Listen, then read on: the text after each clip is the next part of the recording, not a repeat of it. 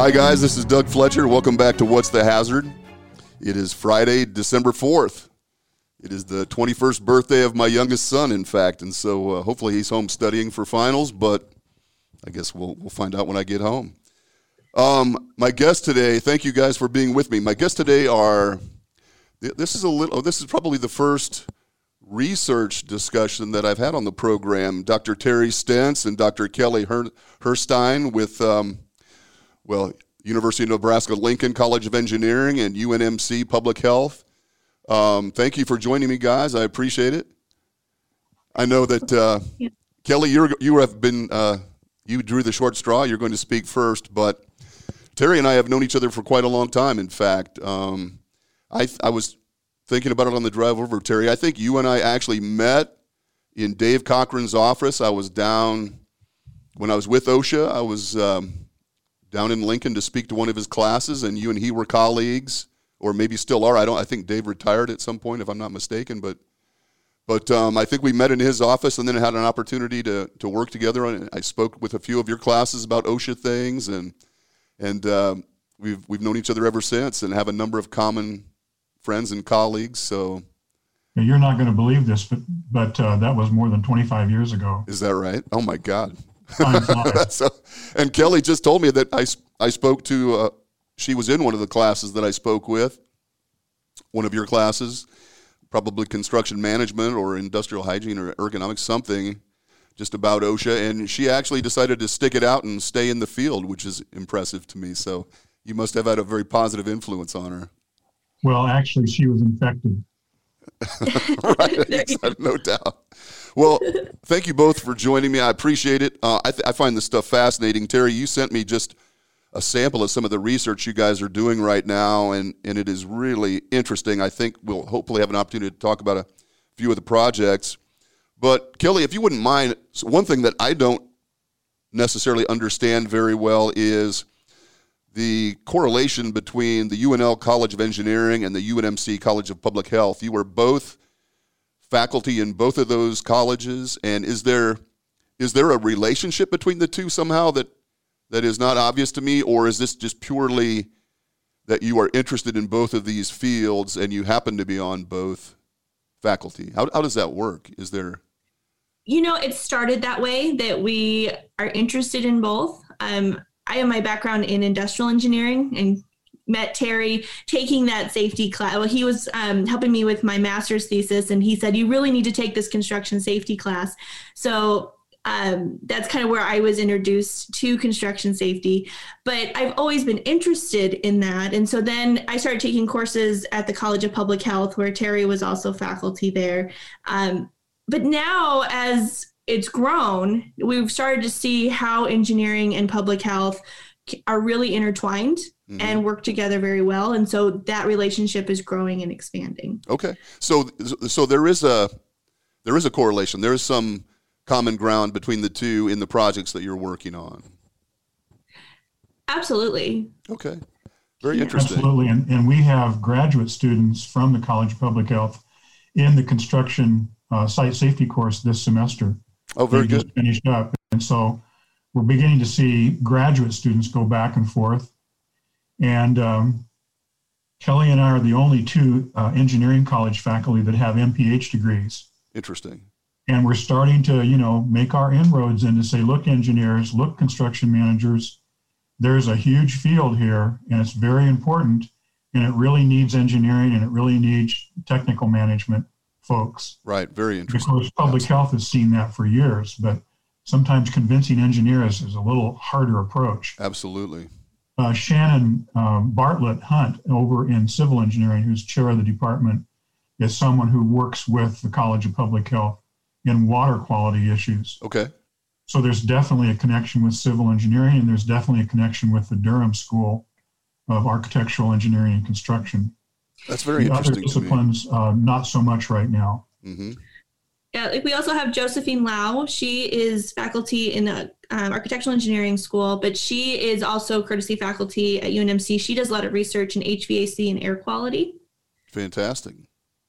So little by little, 20 years ago, when I did this, when I finished my MPH degree, 20 years ago, good grief, I would talk about that, and really Dave Cochran and Mike Riley were the only two who really kind of understood it. Everybody else was like, what kind of a weirdo are you? Mm-hmm. Not so much anymore. Absolutely. Coming around. Really interesting. Oh, man, I have a particular interest in the air quality ventilation issues myself. So when I do finally retire from this consulting gig, as Kelly encouraged, I think I'm going to come back and take some of that free college money and go back to school. I would love to learn more about that. And it's such a broad, interesting field to me that, I'd be interested to be a part of that. Maybe I can speak with her at some point. We'd love to do a recruiting Zoom with you. Oh, absolutely. Could we? Yeah, we'll hook you real easy. We've got all kinds of ideas that'll be attractive to you. Oh, fantastic. It's never too late to be a graduate student. I hope not. I hope not. That is my intention. Having said that, I would be interested if you would share with me a little bit about, I know that you guys, you do research, obviously, you teach. Terry, you are mentoring graduate students. Kelly, you're probably doing that now. Are you taking on graduate students as well? Yes, I am now. Fantastic. Oh, that's excellent. So you do all of those things. You teach, you do research, you mentor. Do you have a preference? Is there one thing that you enjoy more than, maybe not that you dislike the others, but something that you're particularly gratified by? I think mentoring students is the one that you get the most gratification. You get to see them start as a novice and then watch them grow into an expert and then watch them in their career. And I've only advised a few, and so I'm on that newer path. Terry's had quite a few more than I Right. have, but it's so, I don't know, it is gratifying to help someone through the process, but the whole job is fun. It's really a labor of love, and it's the best job in the world, I think. I bet it is. Terry, what about you? You have been doing this a little bit longer than Kelly, and you've probably put a number more graduate students. You've graduated many more, mentored many more. Is that, I'm sure the research is still driving most of it, but is that the part that you enjoy most, or what is it about your work that you love? I would have to agree with Kelly. I think mentoring students and working with students directly and seeing them grow and develop and graduate, we're kind of in the business of star throwing. Mm-hmm. Each one of these young people, and sometimes they're older, it doesn't matter. We've getting a lot of people coming back to school too and refreshing their education. We throw the stars. We never know where they land. And sometimes, like Corey Sinek, they come back to us and say, here's where I'm at, and I remember this, and I'm really grateful for that. And every time that happens, it's just worth its weight in gold. There's just no way to describe how that feels. I'll bet. As a college teacher and a mentor. Mm-hmm. Well, just to leave a legacy at all, I think, that regardless of the career path we've chosen, I think we all want to leave some type of a legacy. And you have the, I think, probably unique ability to not only impact research and the science, what we're learning, what we're doing, but also, the people that are going to be doing that in the next generation. That's pretty significant. I'm envious. We think there's kind of a personality profile for this. And people who are in safety, ergonomics, industrial hygiene, public health, they're sort of the do-gooder variety. Mm-hmm. If you're not interested in helping people, protecting people, doing the right thing the right way, making things turn out the way they should without problems, without harm, that's your kind of ilk. Those kinds of folks are special. And if you fall into that set of values, this is the field for you. I would agree. That's fantastic. That's a great description of it, actually.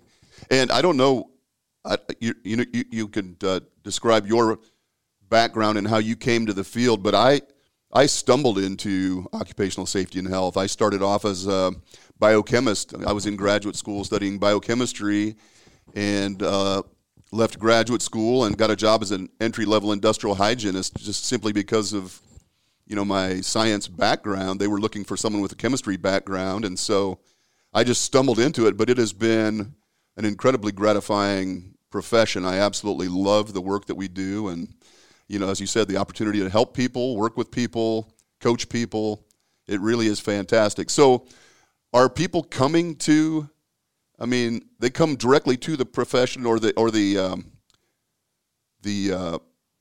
career path intentionally now?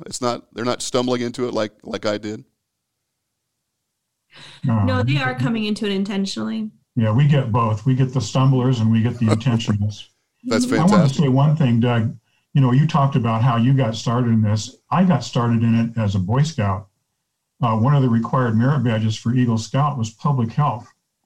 And at 13 years old, I had no idea what public health was, but that was a way to, and then you had to get the safety merit badge, safety, firemanship, and public health.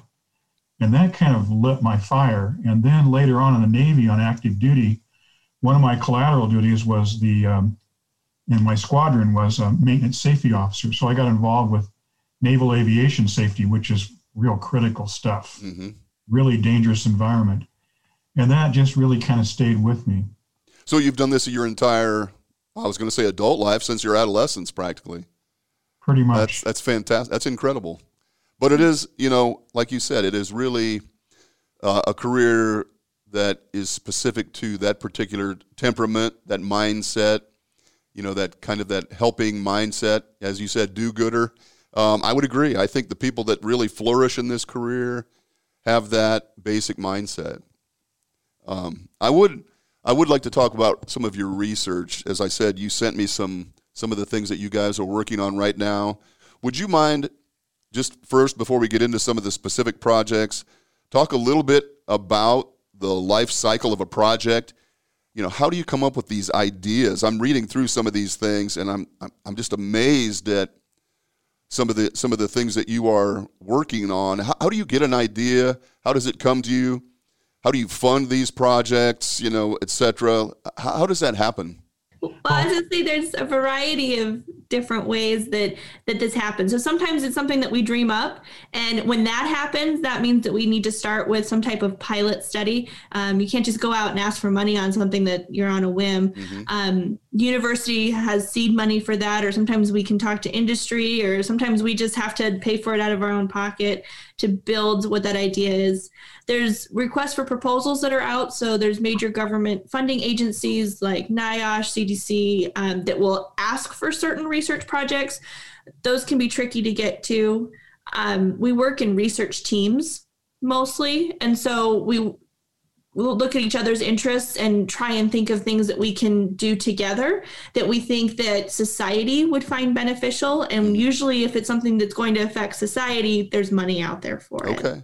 So that's interesting. So you are writing, you're responding to these RFPs, you're writing grant proposals, perhaps you're going out to industry looking for monies, maybe in an area that would be germane to what they do, or so it's all across I love the idea of just, do you wake up and scribble things down in the middle of the night when you have an idea that comes to you, or those kind of things as well? Yeah, and it's nowhere near 100% hit rate. There's a lot of things that are just didn't work out for us. And so things hit and things miss. And so you just have to keep persevering and keep thinking of new ideas, and eventually something sticks. Okay. And then, so you've got an idea, you've done a pilot, seems to be reasonable. You've gotten some feedback that looks like it's worth pursuing, and maybe you've found some funding. You are doing research on sites. I mean, some of the stuff that you're doing must be performed on a job site, it looks like, or in the laboratory, or maybe a combination of both. How are you actually doing the research? There's a number of different research, I guess you could say, contexts. Sometimes it's field research where you actually do the research while the activity is actually happening. Those are very naturalistic studies or quasi-experimental. You can't control the environment. All you can do is take measurements, observations, physical measurements, that kind of thing, and then try to analyze, interpret what this means. And another way to do this is laboratory experimentation, where you actually set up a controlled experiment in a controlled context, and then you run a protocol, and you take data to try to analyze and answer questions. There's lots of other types of research. Sometimes you can do a controlled experiment in the field. Sometimes you can mock up something that is like a field experiment in the real world, but it's actually something you built or you created. For instance, our research in roofing falls requires building apparatus that is a roof out in a big parking lot. And you run an experiment with that, and you try to recreate what's done actually in the field, but in a semi-controlled way. You know, when Kelly was talking about funding anymore is quite erratic. There's lots of different sources. And it seems like the government funds that are available each year get to be a little bit less, and there's more and more researchers chasing fewer and fewer dollars. So we're trying to get industry organizations and individual companies to fund some of that research. And some of them are very amenable to this and very cooperative and like to collaborate. Others are not so interested in it. So we have an educating job to do too. Our job as researchers is to come up with the right questions to address the right problems. And that can be done two different ways. It can be inductive approach or deductive approach. You can go out there and observe what's going on and say, that's a problem, that's a problem, that's a problem. How can we analyze that to tell you what's really going on and make a good recommendation on how to close on that problem? Another way to do it is to, you know, like you say, dream up some theory or idea, and then attempt either experimentally or quasi-experimentally to address that problem and provide analysis. And we play this game both ways all the time. And sometimes these things are driven by our ideas. At other times, we're tasked with that from outside entities, like the STRATCOM project we did a couple of years ago. Right. So we're prepared to do any of those approaches. And if we think it's the wrong approach, we'll say so. There's kind of a mindset to this. We're trained to be researchers. Yeah, you know, sometimes our graduate students that come in, we're starting to have more graduate students that are non-traditional students who've been in industry for a number of years, and they come in with problems that they're facing in their workplace, and we help them solve those. And we're able to form graduate credit courses where they're solving these problems with industry and us, and it seems to work pretty well too. Oh, I love that approach. Yeah, that's very interesting to me. In fact, you know, much of what I do is, you know, I spend most of my time out in workplaces.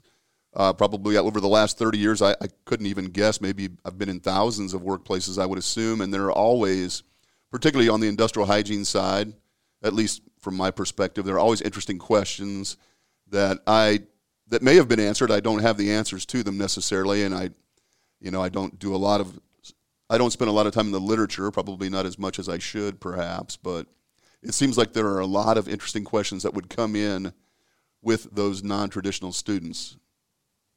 You know, Doug, sometimes in workplaces, they know stuff is going on that they don't like and is not doing what it should, and they can't seem to formulate the question. So we can help with that too. We go in and, like you do, and take a look around and say, we understand, we see what you're talking about, and here's the question that needs to be answered. Yes. And oftentimes that helps them converge on that and focus so that we really can do a reasonable analysis and come up with some set of solutions they can pick from. Yes, that's fantastic. I love that, because you're right. That may be the hardest part, is to actually formulate the question. You know, there is an issue, or you have a concern about something, or even just a feeling about something.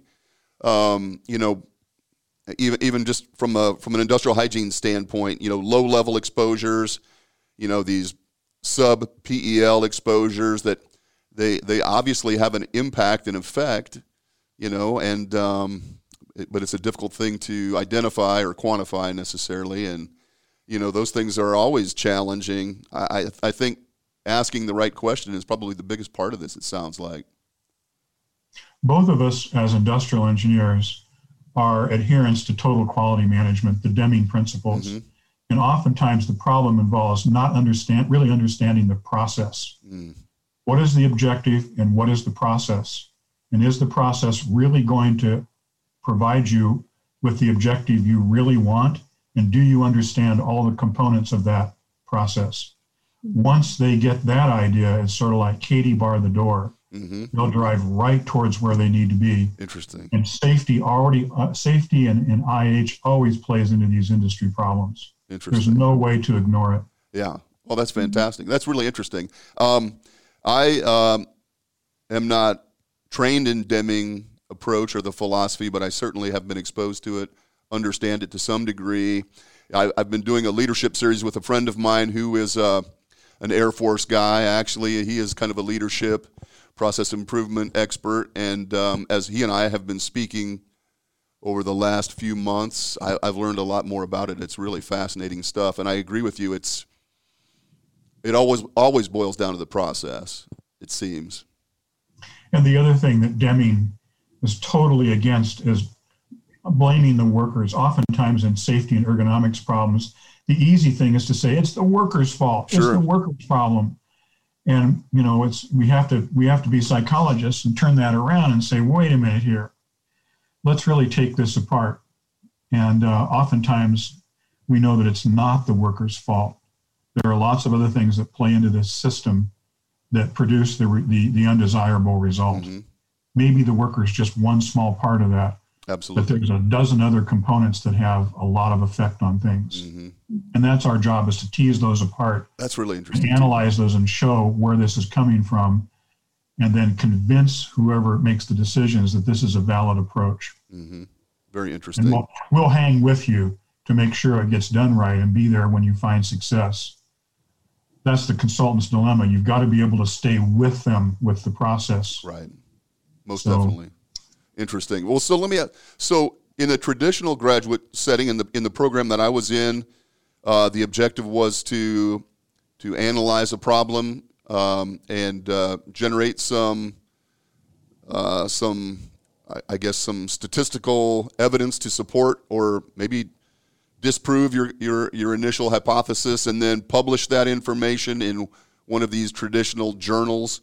But your information so you're publishing some of this, I would assume. There are publications that you're writing papers and publishing, but much of this information is designed to be utilized by an entity, perhaps, someone who was driving the initial question, maybe. So you guys are what are you doing with the information, the conclusions that you come up with?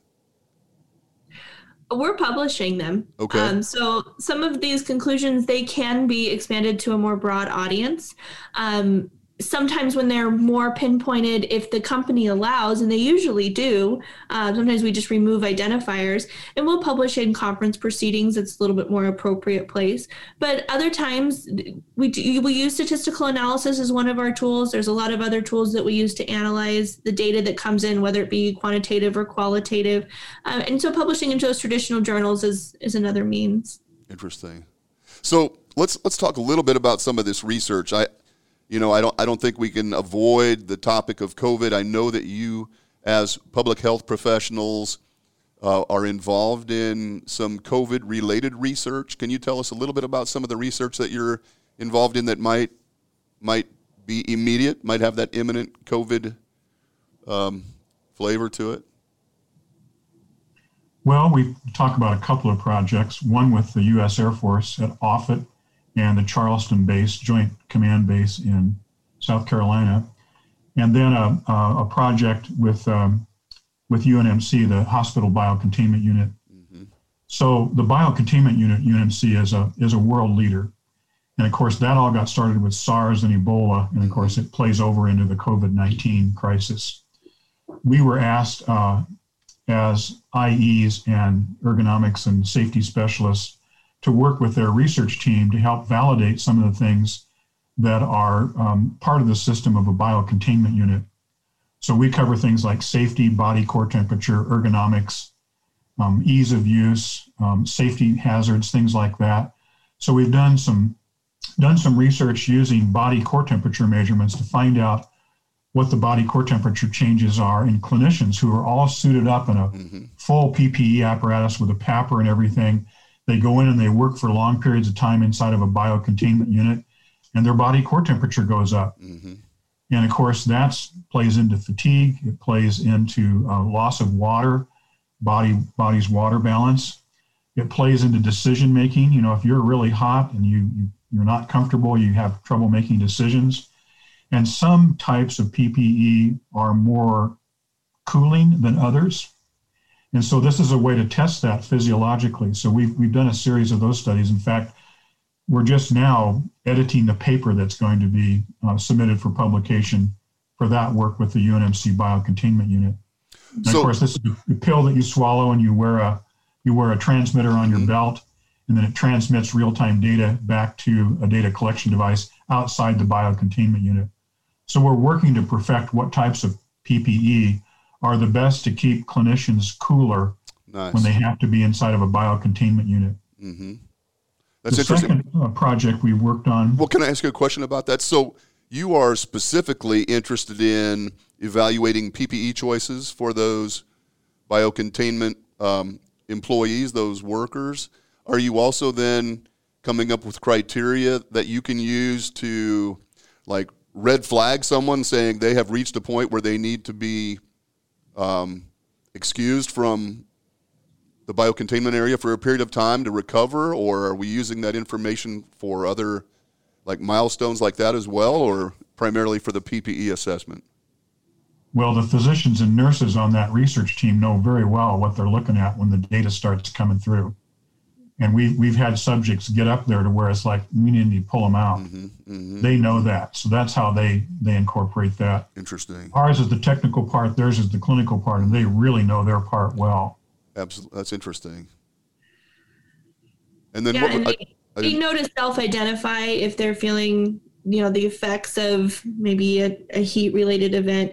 But in the times of COVID, and there's very few healthcare workers that are dealing with a lot of patients, that could become a major issue. When they're wearing the full PPE with the hood and the PAPR, you can't just take that off and get a drink of water. Now you've contaminated yourself. And so going in a shift for 4 hours, and when we looked at the study, we did 4 hours, but these healthcare workers are likely doing more depending on patient volume.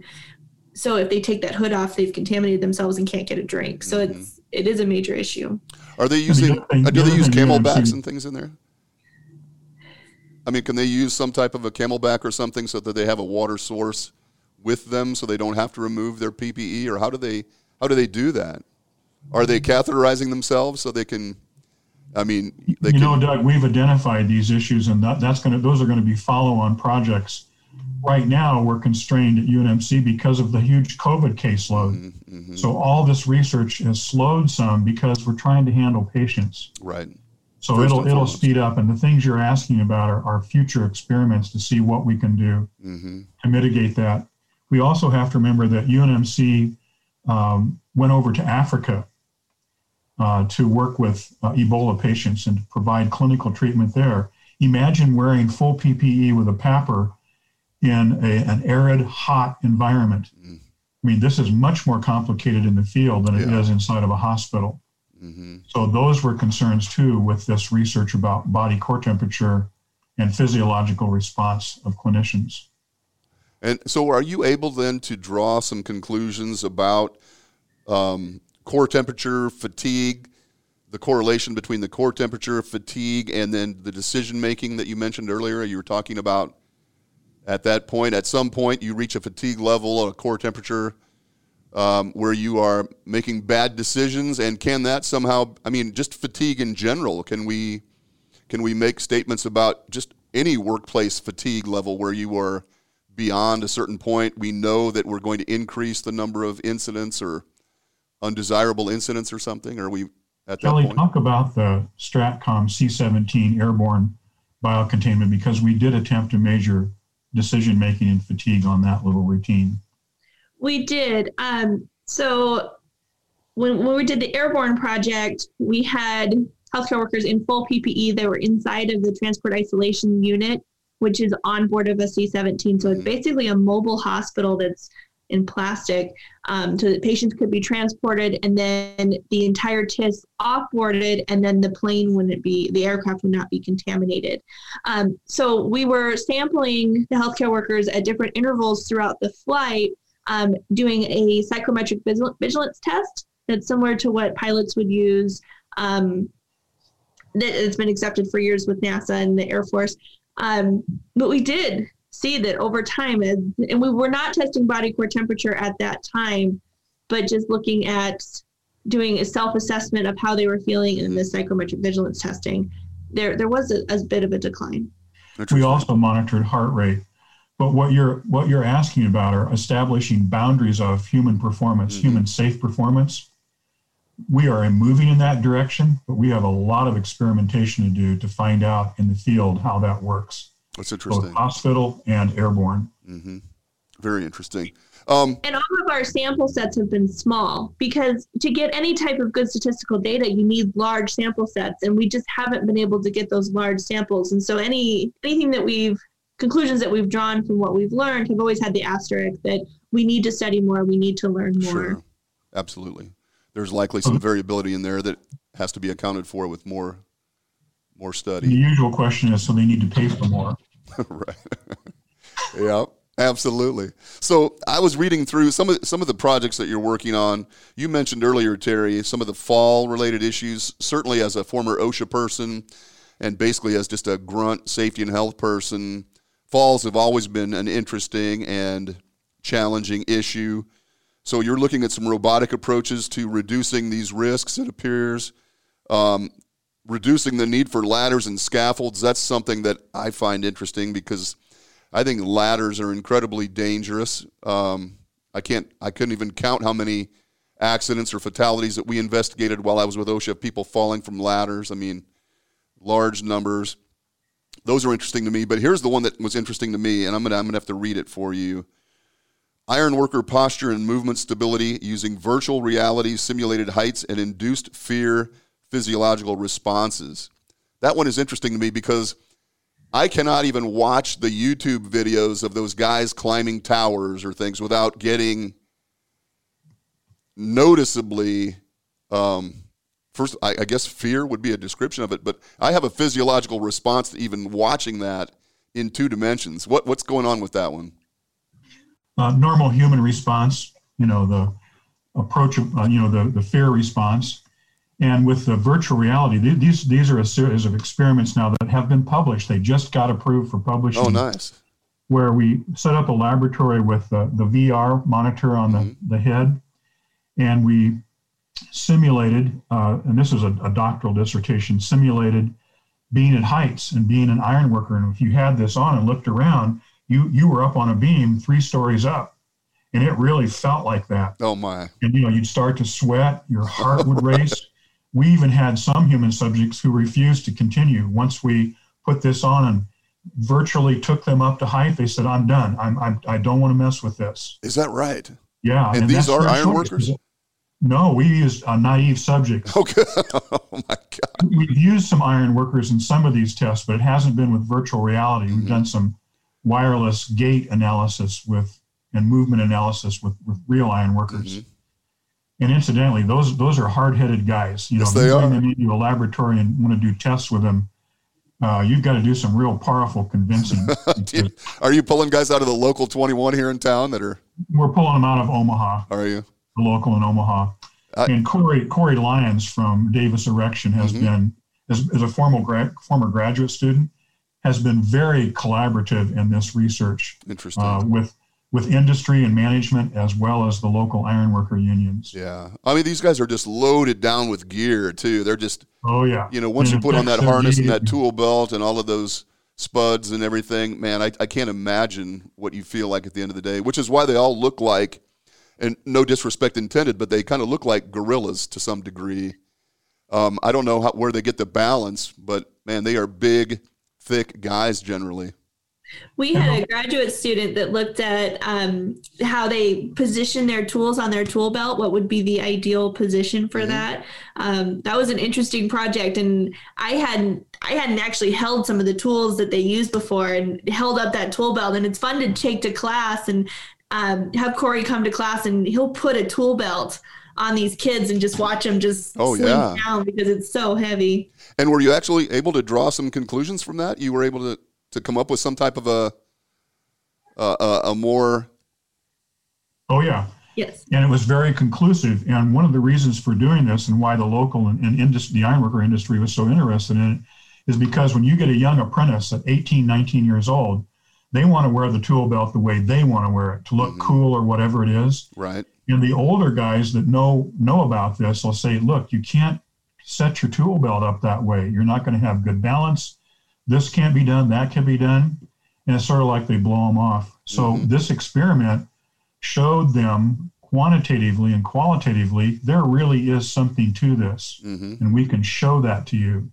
That's interesting. So did the older guys, had they evolved in the direction that turned out to be more suitable from a research standpoint? Had that been kind of the natural evolution of how they formulated their belts? There's a case where you go in the field and you observe those things and try to explain it analytically by scientific method. And the answer is yes. They evolved, and in fact, they survived. They're survivors. Absolutely. And their job is to try to convince the youngsters, hey, there is something to do this. I know I look old. I know I look stupid to you. But let these engineers show you what this really is about and convince you that what we're saying is true. They're proving it a different way besides me just telling you to do this. And so I know a large part of the audience that we are speaking with are in the construction sector, and much of your work, obviously, because of the engineering position, is done in the construction sector. What I don't want to ask too general a question, but what types of things have you observed just over the last few years, few projects about construction that would be important but simple fixes for folks in the industry? I know there are lots of small businesses, a lot of smaller contractors out there. I work with many of them, and it seems to be that, sprains and strains and aging, as we've kind of this general description that we've come up with for just breaking down, perhaps. What can they be doing? What should they be doing? I mean, you've talked about stress and different gait, different, ways of using your tools. I mean, that's not even a question, man. But what can you tell us about what your findings are in the construction sector with regard to that survival that you've just described? Well, I think, and Kelly, chime in here wherever you want, because you know Corey Lyons as well as I do. It really starts at the top. It's the same things we know as IH, ergo human factors safety people. It starts at the top. It's the leadership beats the drum. If it's important to them and it has equal weight with productivity, it'll get done that way. They will walk the talk. It's kind of like if you're advising everyone to wear a mask and you're the leader, then you wear a mask too. You lead from the front. Right. Those good old-fashioned principles of solid servant, walk the talk leadership and management are important. The second thing is the criticality of first-line supervision. The superintendents, the foremen that are out there, what they demand in terms of professional work practices, work product, and doing it safely, day by day, hour by hour, is absolutely critical. It's all, again, about leadership and management. And then finally, I think locus of control plays into this. It's a psychological concept. And we've had a number of project managers and construction company folks come to class and say, I'll ask them, I'll say, what's the one thing, if you had the magic wand, that you could change on your construction sites today that is related to safety and health? What would it be? And they will tell you, I wish we could get workers to care as much about themselves as we do about them. And our theory is that there is a lot of construction workers who really don't believe inside their head that they have control over these things. And there is a psychological construct called locus of control, in fact, safety locus of control. You can take a self-rated scale for that, and on a 24 or 25-point scale, you can really self-report and find out where you're at. The people who tend to be the safest workers and have the best professional work practices are the ones who have high internal safety locus of control. They know that they can control outcomes. It doesn't come from somewhere else. And the folks that have trouble with this have lower internal locus of control. And sort of like, whatever happens, happens. It doesn't matter what I do. It's going to happen to me anyway. And I know this harkens back to some of the older concepts in safety theory, the unsafe personality. But quite frankly, it's out there. And what we don't know is we don't know how far we can change somebody's low internal locus of control. That kind of work needs to be done. Absolutely. That's really interesting to me because I think there is, Man, you've touched on a number of things there that are really critical, and I appreciate your saying those. You're right. I think that leading by example is such a critical part of this. And expectations. I mean, if you establish clear, concise expectations of how you will be performing your work from a safety standpoint, certainly, and hold people accountable to those expectations, yourself included, they are going to follow along with that. It's when the expectations become somewhat vague or inconsistent that we find ourselves having these problems. But I do think there's I am basically a nucleic acid biochemist by education, a geneticist. And I think there is kind of a genetic predisposition to that risk tolerance or that locus of control that you're describing, that there are certain personalities that it's not really necessarily a choice. I don't think that's just how they are wired to either believe that they do have that control or don't have that control. And so to modify that is going to be and has shown itself to be kind of an interesting challenge because I run into that every day out in the facilities that I'm in. I see people that they take control of those things. They understand that as individuals they have if not significant the primary control over those things, and others, as you said, they just kind of let it come to them. Well, it doesn't really matter what I do, it's going to be what it's going to be, and that really is an interesting challenge. It's the old nature nurture argument. Yeah, that is interesting. Kelly, what those are interesting comments. What take home message would you offer a construction company or the owner of a small company? What kind of things should they be thinking about as they not only encourage but assist their employees in working safely? We offer a self-assessment to determine your locus of control, and we have all of our students take it. I think that self-awareness is important. We've also done with small local companies, had them take the Owls and Larks test to determine kind of sleep patterns, circadian rhythms, and what types of shifts they would prefer. But understanding who you are and what is going to work best for you and how you can work with your management team to know who's working for you.